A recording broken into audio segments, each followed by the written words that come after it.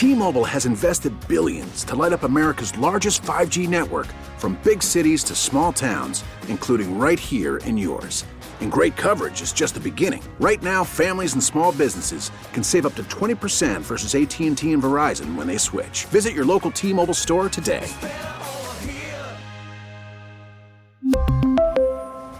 Plan savings with 3 lines of T-Mobile Essentials versus comparable available plans. Plan features and taxes and fees may vary.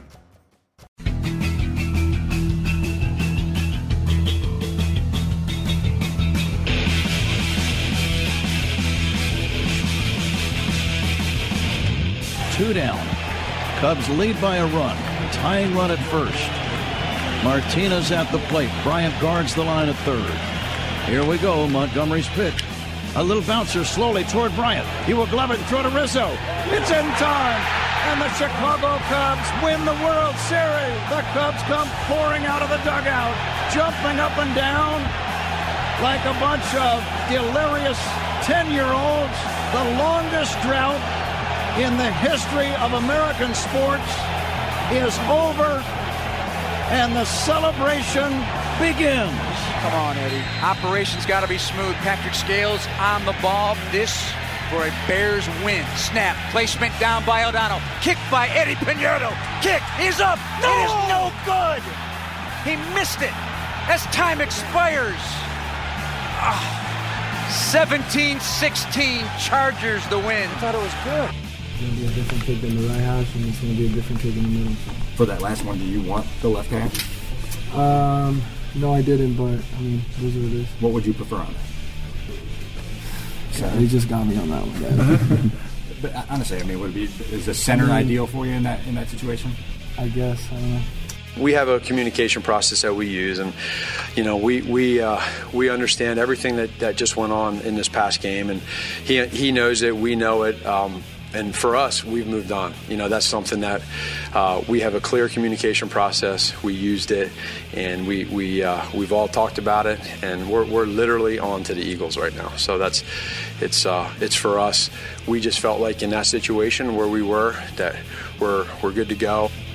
So I'm sorry to report to my friends in Chicago, the nightmare continues. Chicago Tribune sports page. Really? Column by Stephen Rosenblum. Steve Rosenblum. You know him? Never heard the name before yet. Steve Rosenblum. I think Chance the Rabbi is the way to go. Brian Paruk. Well, when's he coming back? I said, do you want to come back? And it was an emphatic no. We're glad he misses us. Sitting in for Mike Esposito, who's sitting in for Jordan Burnfield, who's sitting in for Wayne Randazzo, who's sitting in for Mark Grody, who's sitting in for Brian Paruk. It's Matt Spiegel. This is funny, because we're trying so hard to make this funny, and it's not funny. They suck, so you don't have to. Baseball is full of suck right now. For some reason, they sing. With a duck here and a quack there, right? Take the last train to Turdsville, and we'll meet you at the station. Take the last train to Turdsville. They're in need of sanitation, don't you know? Oh, whoa, whoa, whoa. They won't stop singing. Lido.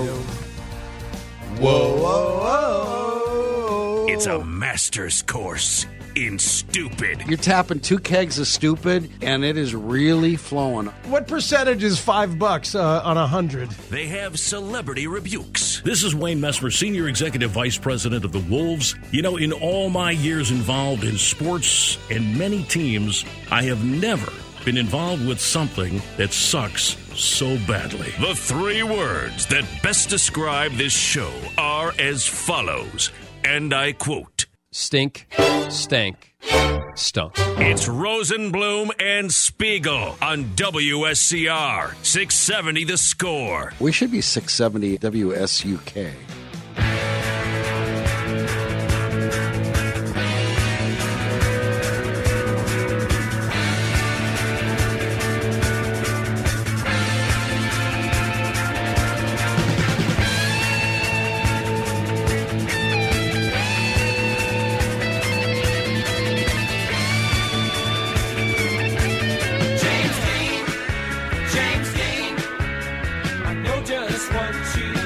Good morning, welcome in.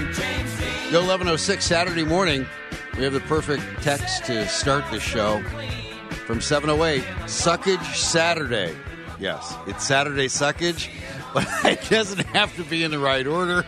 It's whatever you want it to be. In fact, just move the letters around. Saturday Suckage Saturday is the WB Club's answer. That's our code word, our password for getting in. I thought that I was going to class up the joint. Maybe Saturday Suckage. Suckage. French. Fromage, Suckage. No, Yes. now you're... Okay, so you have to explain your absence last week. I will. And your name change. I'm not sure. I thought I was working with Matt Spiegel, and now he and Lynn Bramer have decided he's... Who are you? You're Max. Max? Matt Max? I'm Matt Max. Or are you just Max? You're just one-named... Dan Plesac called me Max. It's all right. I've only spoken to him on the radio, 40, 70 times. But I've always I thought been... those relievers always had a book. It's okay. I've always been the other guy. He's buddies with McNeil, long-time guy. I think that every time he and McNeil are on together, you hear the story about how McNeil, he picked off McNeil, I believe, in high school, in a high school baseball game. Can't get enough of that story. And then, he and Bruce go way back. So I understand it. I am the other guy. And Matt. The other guy. Matt sounds a lot like Max. That was a good movie. Yeah. You're the one who shot Jeter. I love that. So, and if you're a media guy named Matt, you will be eventually called Max by most people. Okay. So now the cast is two. He and Tony Esposito. The best was Tony O did that in person. Tony O in studio. Several years ago, and he looked me in the face and called me Max. Called you Max. And you don't correct Tony O at that. You just let him roll. No, because he's a goaltender. He's been hit in the head so many times, he's not going to remember anyways. Yeah. So you just left it exactly like it was. So he's, I don't know, for lack of a better name, Matt Spiegel. Mm-hmm. I'm Steve Rosenblum. Now, you need to... We heard the the anniversary 3 years ago. The Cubs ended a 108-year drought, or their first 107-year drought. They won their first title in 108 years. Mm-hmm. And then you heard the low of Tom Thayer going all Ron Santo before Jeff Joniak told you that Eddie Pinheiro sucked and the Bears sucked too, and they missed. So we'll get to that, but I need to hear, our audience needs to hear your story of your unexplained but now explained absence. I think it's wonderful. Well, last week it was just in South Carolina for a wedding, my wife and I. But I think the part of it that you're referring to is on that Saturday when I was not on the air with you. I decided to go and visit the local ballpark down there, the Greenville, South Carolina ballpark, the Greenville Drive. And I did not know they were there until I got there and then found out. And it's a Red Sox affiliate. They built themselves a miniature Fenway. You couldn't have picked a better place. Who knew? It just showed up. Who knew?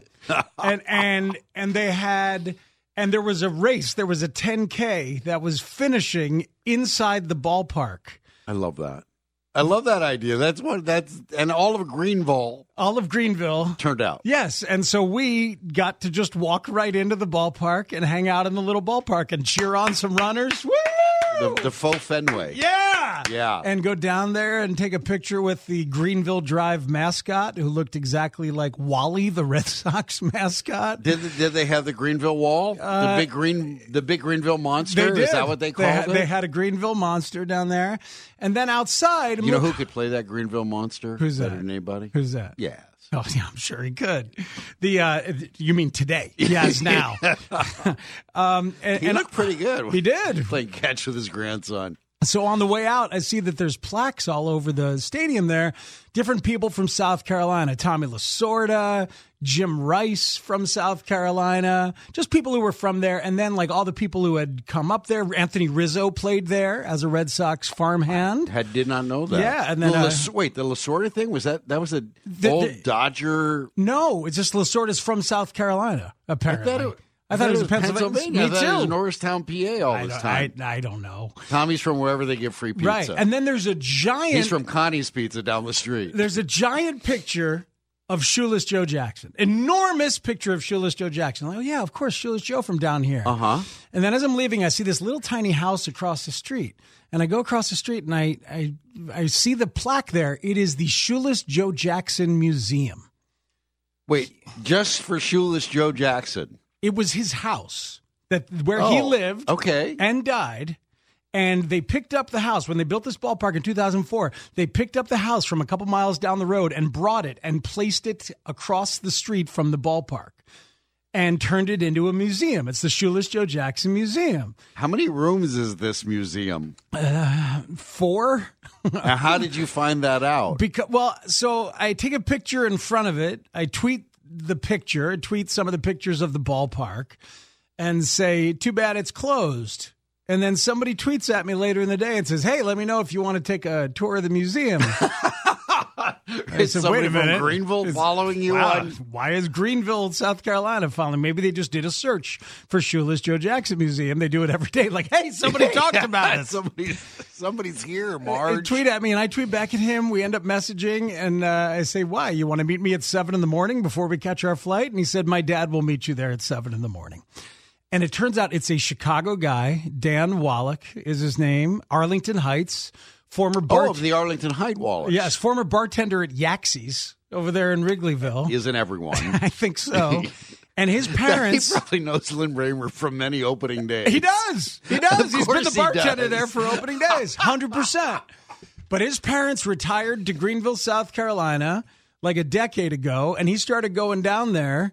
And there's articles written about him in the Sun-Times and other places. He started going down there, and he's a baseball junkie, as is his dad, and they started to visit the Shoeless Joe Jackson Museum. And he went there, and they're like, oh, nice that you're here. Do you play baseball? I said, yeah. What position? He said, I played second base. So they said, okay, we're having a vintage baseball game on Tuesday against the people from the Ty Cobb Museum. And we need a second baseman. And now he plays every year. He plays every year. So do they have all the individual museums? This would be like if you had a presidential museum softball league. Is that what this is? Exactly. The Ty Cobb Museum plays against the Shoeless Joe Museum every year. That's right. The winner takes on the Willie Mays Museum. And they wear like old uniforms. They do the thing. And so this year, the person who ran the museum was retiring, and they say to him, hey, you come down here a lot. You like it. You want to run the museum? And he said, yes. I can send my dad down to open the door. His dad has been working down there, and now he's going down there. So anyway, his dad met me the next morning, and I learned everything that I could possibly learn about Shoeless Joe Jackson, including that he, some of the context here is we are in the 100th anniversary for the Chicago White Sox Black Sox. Right. That Shoeless Joe hit the hell out of the ball in that World Series. He threw 3 guys out. Would have thrown another guy out if Eddie Seacott didn't cut off the ball intentionally because he was in bed with the gamblers. Shoeless Joe was overwhelmed and uneducated and got taken advantage of and did not deserve to be banned from baseball forever. But here he is, banned from baseball forever. There has long been the march, the process, the pleadings to get his whatever's left of his name to get some kind of pardon for that because of the mounting evidence, and it just seems to be, and there seems to be a growing. The 100-year anniversary has prompted a lot more of this outpouring of, look, let's take a look at all this, find out how dirty they actually were, and whether it was a. Kind of saw Mountain Landis was just there to make sure everybody, the hanging judge. Yes, just to make sure everybody got hung. We're all clean. We're all this. And I remember interviewing when the Sox went to the World Series. I interviewed Elliot Asinoff, and I interviewed Studs Terkel. Oh, wow. And Studs was 96, 97, but as vocal and as angry as ever. And I said about the Sox in the world, before I got it out, he's Comiskey's the guy. Don't tell me about the thrower. Comiskey's the guy. And then he starts going off, swearing at him, going, Studs, I want to be like you. Right to the end. Awesome. Right to the end. So that was it. And you were swinging a bat in one of your tweeter machine things. Yeah, holding an exact replica of Betsy, which was the bat that Shoeless Joe played with, and it is so thicker than you'd ever imagine around the handle. Yeah. Crazy thing, because his hands were enormous and so strong. But, Babe Ruth said he modeled his style on Shoeless Joe Jackson in terms of hitting. Mm-hmm. And he credited him for that. Ted Williams was a huge fan and tried to get Shoeless Joe reinstated. I didn't know that. Yeah, and here at the museum, they have multiple denial letters from different commissioners throughout history saying No. The latest of which is from Rob Manfred saying, I think history is spoken, and I won't be changing that anytime soon, essentially. Right. Well, he can't figure out whether the runner should run in fair territory or foul territory. If baseball sets up a rule where it's going to look stupid. So it's never going to get this conspiracy right. It made me want to go back and watch 8 Men Out, which is a terrific movie by John Sayles about the 1919 Black Sox. And it also made me... John Cusack is Buck Weaver. Absolutely. And D.B. Sweeney, I believe, is Shoeless Joe. He jumped out of a plane. We haven't found him yet. That's D.B. Cooper. Oh, but thank you for playing. D.B. Sweeney is Chelly's guy. But and I told this to the marketing man himself of the White Sox, Brooks Boyer. I told it to him, but it was too late, and I don't know whether they would have done it. They should have merchandised the hell out of the 100-year anniversary of the Black Sox. Good guys wear Black Sox. Black Sox night. Yeah. Shoeless Joe night. Sure. History actually looks back on that, and it isn't the stain on the franchise that perhaps they still think it is 100 years later. So back in the old days, you would have had a Bessie night. There used to be Bat Day or Bat Night at ballparks, and I know the ball night, and they used to have that. And I think one time in Dodger Stadium, everybody threw their bats or their balls at Pete Rose when the Reds came into town. So he stopped that. But there could have been Betsy night. Yeah. You get the bats on the way out, so you go fight and spill blood in the parking there lots, you go. as opposed to in the stadium. And I brought my wife. I brought her home a Shoeless Joe Jackson T-shirt, and she said, "I don't want that." I don't. That's Why would you think I would want that? No, I so don't. Maybe I'll give it away to somebody. I don't think there's any woman anywhere who would want the word shoeless attached to her in any way. That is the thing they think about most, other than your general debauchery and behavior. It's shoes. So I love that story. Thank you for sharing with the class. There's a 630 texter, museum with 1.5 bath. I love that. Was there a bathroom in there? There absolutely was a bathroom. Was there a bathroom? Yeah, his original bathroom was there. Shoeless Joe. I didn't use it, but I could have. Number 2. Yeah. Okay. Number 1, number 2. Well, that's it. I love that story. Okay. I should tell you who's here today. Yeah. Matt Spiegel or Matt Max or whatever Lynn Bramer's going to name him.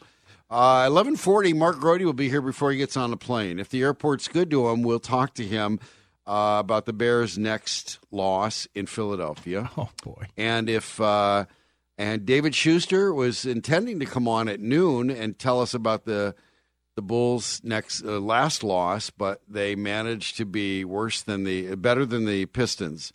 The Pistons. There's Derrick Rose winning games for the Bulls again. Derrick Rose had an awful last 2 minutes, and the Bulls won because of that. Mark Gonzalez will be here at 12:40.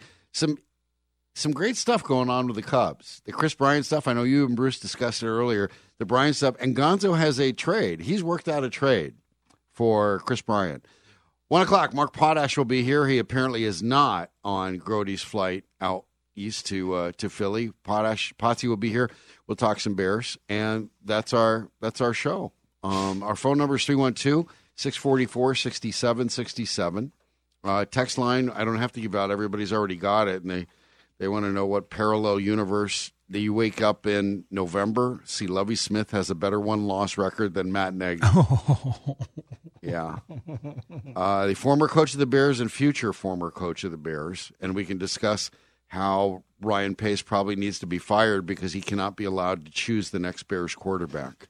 He is 0 for everything with choosing the most important position on the field. And Wino Dave wanted me to take. I was taking attendance at my Trader Joe's, and Wino Dave says, "Hey, do I have to listen? Should I listen at 11:15, or are you not going to mention me?" And I said, "Wino Dave, why would I mention you? What do you have to add? What do you have to offer?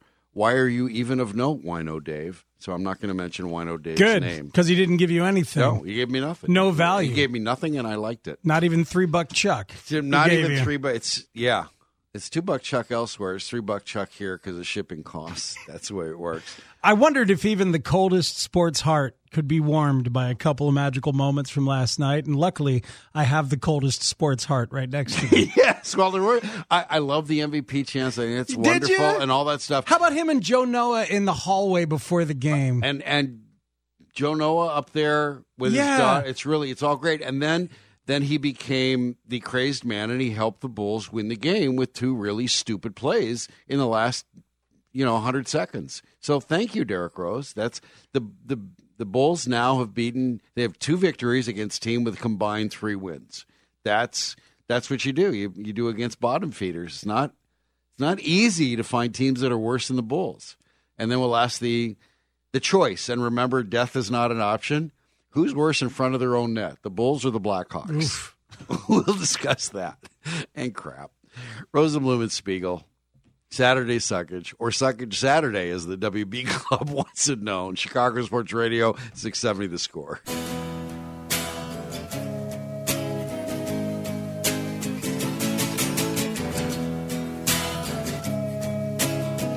Welcome in, welcome back. 11:28, Saturday Suckage. Rosenblum and Spiegel, Matt Max. Whatever his name's going to be. Shoeless Matt Spiegel. Let's go with that. So the anniversary, 3 years ago today, Mike Montgomery got a save. And earlier this week, the Washington Nationals won a World Series coming from... They came from behind, I think, in every inning they ever played. Pretty much. Isn't that a remarkable thing? If only it was so good rooting against the misogynistic pieces of fecal matter that the Astros organization represents, and it was so gratifying to see them blow the lead and to see Garrett Cole sitting there not knowing what A.J. Hinch was doing, was he going to have a Madden moment, a John Lester moment, or what? But seeing the Astros lose was gratifying, and seeing the Nationals pull off a wonderful underdog story that names the people, the thing. And this isn't even an anti-Bryce Harper thing, because I got nothing against Bryce. I wish I had his talent and his money. But that story is almost as wonderful as the vitriol I have for the Astros. So were you rooting along with me in that World Series? Yeah, I was rooting for the Nationals. Some Dave Martinez and some... I just really like the way they play offense, and I love launch angle and home runs, and I loved what the Twins did this year. I love what a lot of these teams are doing, but I do believe that hitters who know how to change with 2 strikes and change with men in scoring position and become more contact oriented, that those guys are the ones I truly respect. It's the second year in a row where that has made a big difference in who wins the World Series. So watching Soto and Rendon, sluggers, also be thoroughly able and willing to sacrifice themselves situationally was a joy to watch that entire offense. And they also had like leadoff guys all over the place, and Turner and Eaton and Robles and Kendrick could have lead off for some people. Clutch guys up and down the lineup. Every time I watched what they did. Bunch of real good hitters. Right. And compared it to what the Cubs were dying to do, what you were dying for the Cubs to have somebody show up, be a hero. 1 through 8, and then they were here, and that pitching staff was a whole bunch of heroes. Yeah, and the pitching staff, and David Martinez did what any good manager has to do these days in the postseason, which is to use your best pitchers and maybe their starters as often as you can. I think it was 153 of 181 innings were thrown by either Scherzer, Strasburg, Corbin, Anibal Sanchez, Daniel Hudson, or Sean Doolittle. Those 6 guys. Well, you go with your best. Your best players have to be your best players. Your best pitchers have to be your best pitchers. And they need to get used on their side days. And they need to get used in relief. Starters need to be used as super starters. Second year in a row. Alex Cora and the Red Sox did it. And hell, it goes back to Trader Jack McKeon doing it in 2003 Josh Beckett. With Josh Beckett. And Dusty Baker not doing it with Matt Clement. Here's Dave Ears for you. Exactly. Yeah, so all of that. But in terms of rooting interest, I found I shifted in the middle of Game 7 because I loved watching Zach Greinke so much. The art of pitching, when you used to throw 94, 95, 96, and now you're throwing 90, 91, but you're slowing down your curveball to 62 or 57, and you can shape your pitches as you go, and you are just fooling a lineup and going deeper and deeper. I loved watching Greinke and the way he fields his position and everything.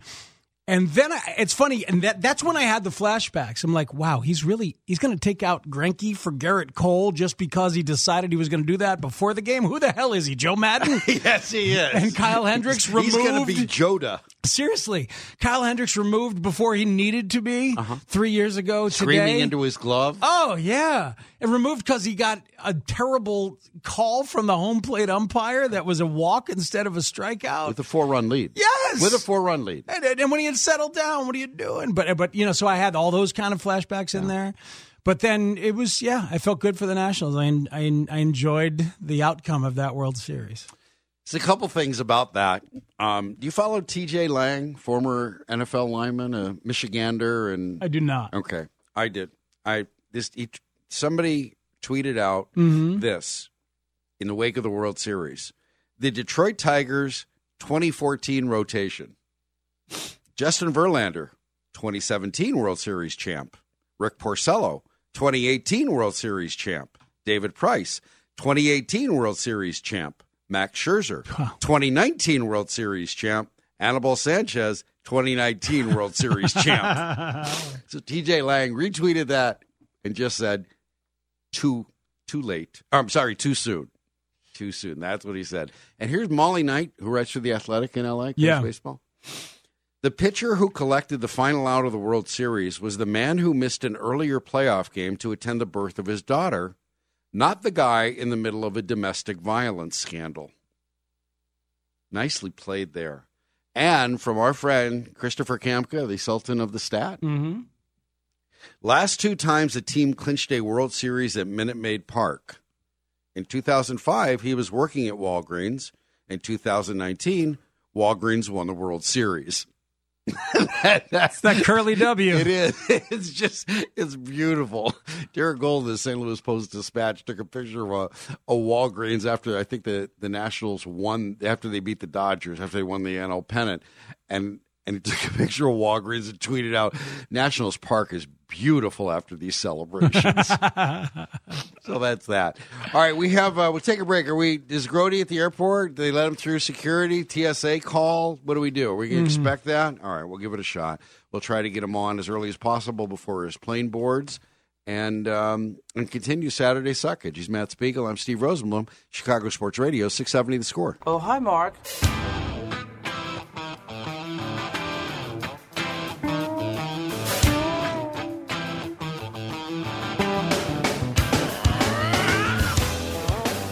That scream can only mean one thing.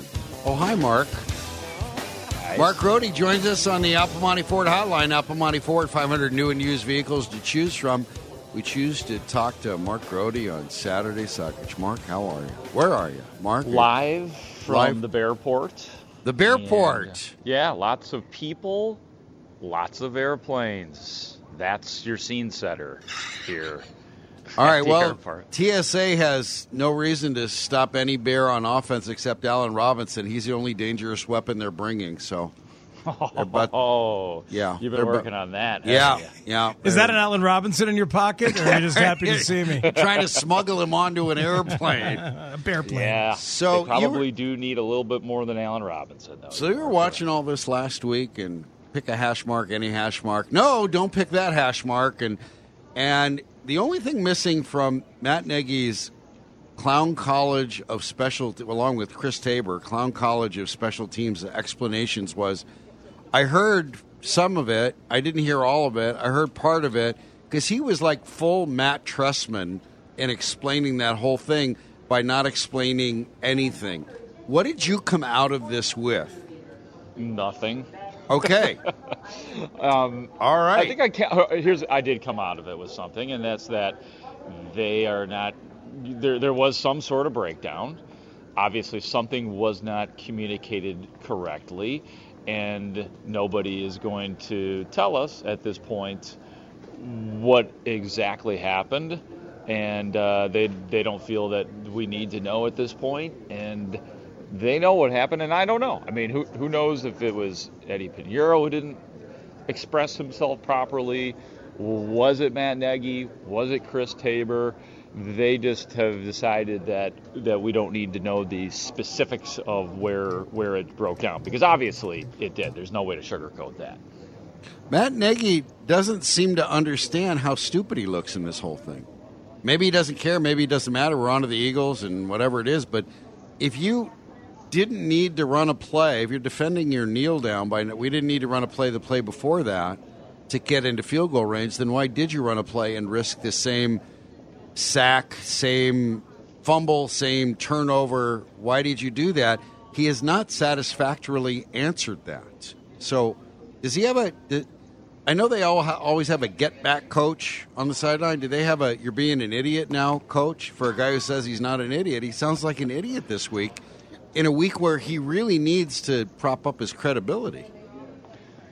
Yeah, and more than anything, the Bears need a win. And, he has obviously a philosophy and had a specific philosophy in that spot. And to his credit, or maybe the opposite way, he stuck with it and, doubled down on it and said that he would do it again. So in that situation, maybe, who knows if we get back in that scenario again, if things have changed. And, part of it too is, he says what he says, but we don't know the deeper conversations, what's really going on, who he trusts, who he doesn't trust, who he's willing to actually call out in these situations. So there's part of it that Matt Nagy, be taking the hit himself and be willing to accept this public scrutiny as opposed to selling out one of his players. This hour on The Score is brought to you by the Illinois Secretary of State's office. Visit www.realid.ilsos.gov. Mark, I feel for Matt Nagy, because I think what we're watching is a crumbling of the vision of what he thought this team and this offense was going to be. He admitted back in the Denver game that this offense was not ready to be what he wanted it to be, as he showed with the different plays that he called and the limitations of Mitch. And then he showed this past week that he can't even trust his quarterback to execute a couple of run plays to set up a closer field goal when you've got a timeout in your back pocket. He can't even trust his offense to do that. So then everything he says is just him trying to kind of keep up a normal face and seem normal, when in reality I feel like he's realizing he's in a lot of trouble with his quarterback, and that relationship is severely damaged. Is that a fair read? Yeah, it's extremely well said, Matt, because it used to be, all right, he's ripping a couple pages out of the playbook here and there. Mitch is not comfortable with this, he's not comfortable with that. Then he was ripping out chapters, you're right, before the Denver game when it was revealed that they were paring things down. And now he's using a different book, Yeah. It's a completely different playbook, a completely different concept, things that Matt Nagy absolutely does not want to do. Yeah. Even last year when the Bears were winning games, after you got past the elation of the Bears just scored another touchdown on defense, it was like, okay, what the hell's going on with the run game? How come Jordan Howard's not getting going? What's happening here? But this year it's kind of gone to the 200 level course of emergency level for the Bears offense this year. And it has to be awful for Nagy, but I guess to his credit, he is now adjusting to it, and I think that the game against the Saints where the Bears rushed for nothing and had historically low numbers, I think that game broke him. That was the one where he said, okay, I'm listening, I'm open to different ideas, I'm open to being conservative, I'm open to doing whatever we have to do to grind out a field goal if that's what it's going to be. So in that vein, do we expect to see the furthering of some of the stuff we saw against San Diego, running the ball with Mitch under center, sometimes the I formation, whether it's with Holtz or somebody like that as the fullback, and maybe some passing plays with Mitch under center, passing plays out of the I formation? Do we see that furthered?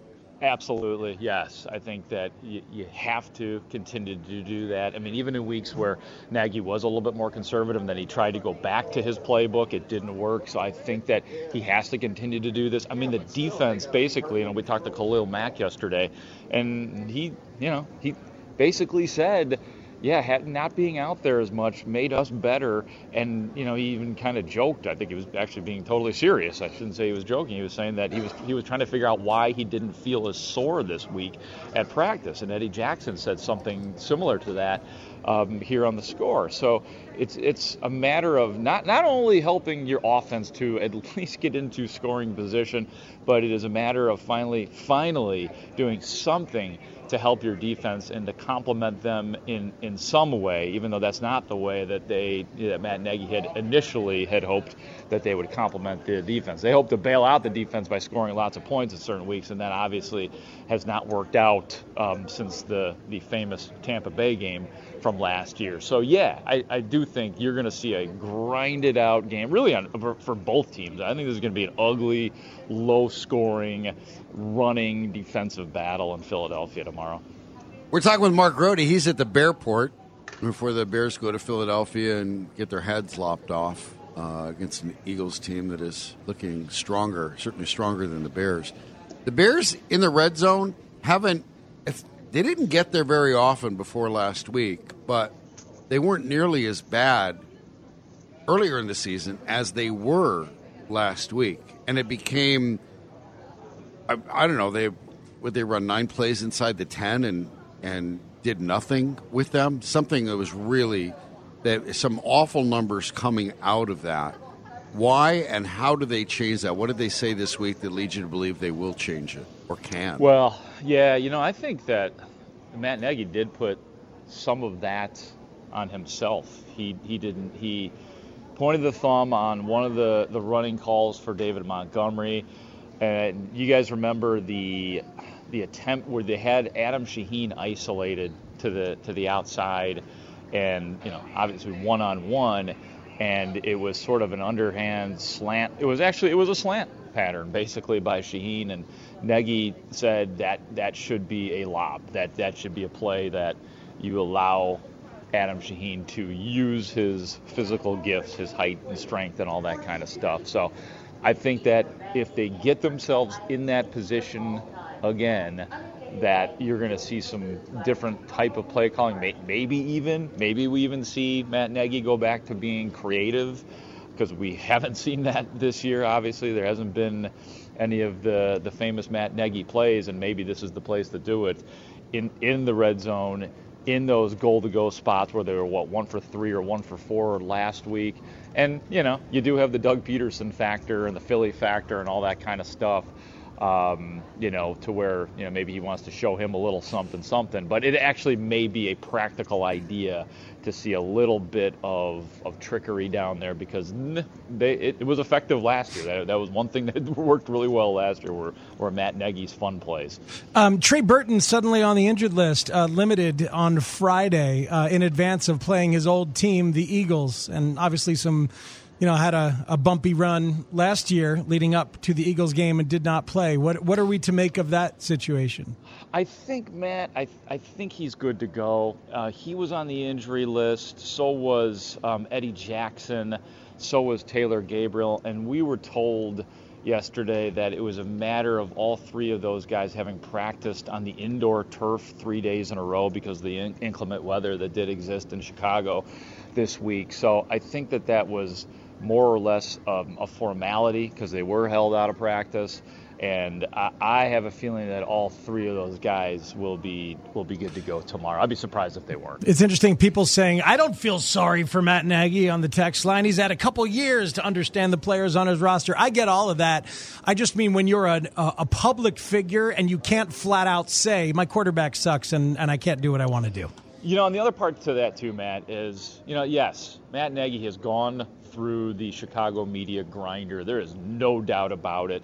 But on the overall, this guy has been, and I guess I say this relative to other Bears coaches, he has been more than willing to answer questions and to give us something. He doesn't give us everything. He's like a lot of coaches that he's not going to give stuff away, but he is more descriptive and more willing to answer minutia type of questions than any coach I can remember in the past with the Bears. So there's been a lot more good with Matt Nagy than there has been bad, for sure. But I mean, I get it. It's been a rough couple of weeks for him. There's no doubt about it. So is the consensus that every time he wears a team mistake or obfuscates the way he did with the special teams thing and Chris Tabor and the way that he's covering for Mitch in every possibility and in every situation, every possible manifestation? Because you even heard Mitch sounding really stupid. Well, I did what they told me to do.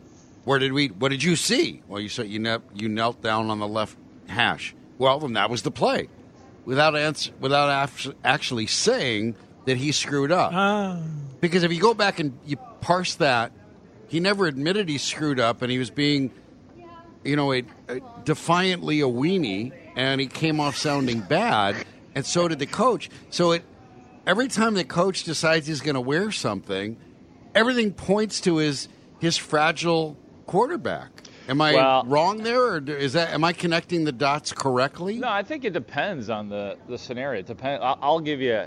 Here's what I think. I think if he's really specific in what he is taking the blame for, if he says like he did, where he said, I should have had Mitchell Trubisky throw a lob play to Adam Shaheen. I should have done this run for David Montgomery. When he's that specific, then I think he's being genuine and saying that's on me, man.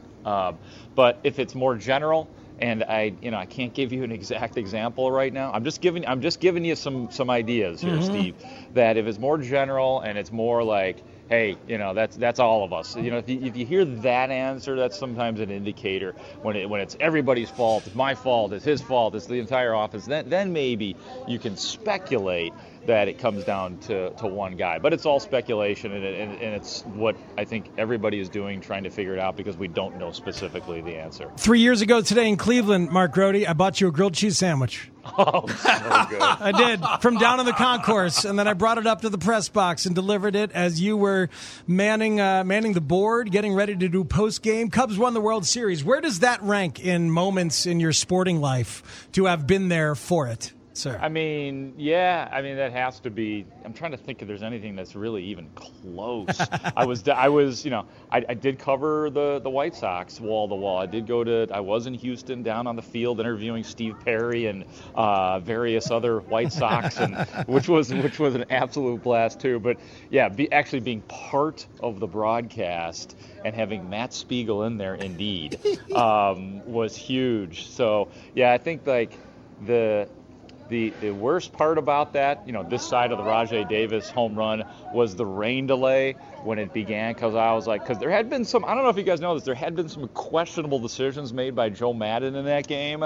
So it was rain delay theater time, and I was just horrified by how negative it was about to be.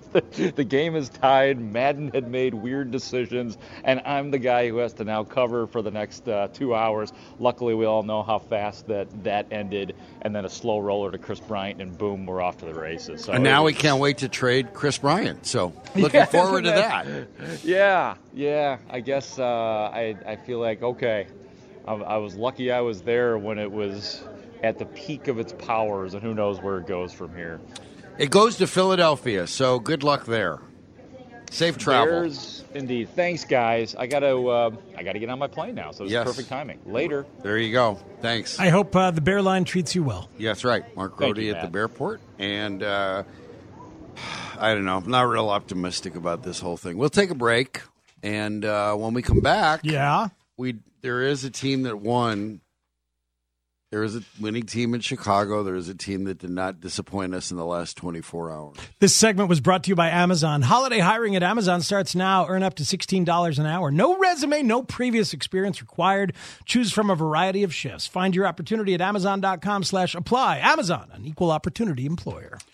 So we'll be back with Schuster, and he is the voice of the Bulls pregame, postgame, halftime, all that stuff here on The Score, and we'll talk to him about the Zach LaVine finish, the fact that Lauri Markkanen can't show up in the fourth quarters anymore. Okay, wasn't that what this season was supposed to be about? Spiegel and Rosenblum, Saturday Suckage, Chicago Sports Radio, 670 The Score. T-Mobile has invested billions to light up America's largest 5G network, from big cities to small towns, including right here in yours. And great coverage is just the beginning. Right now, families and small businesses can save up to 20% versus AT&T and Verizon when they switch. Visit your local T-Mobile store today.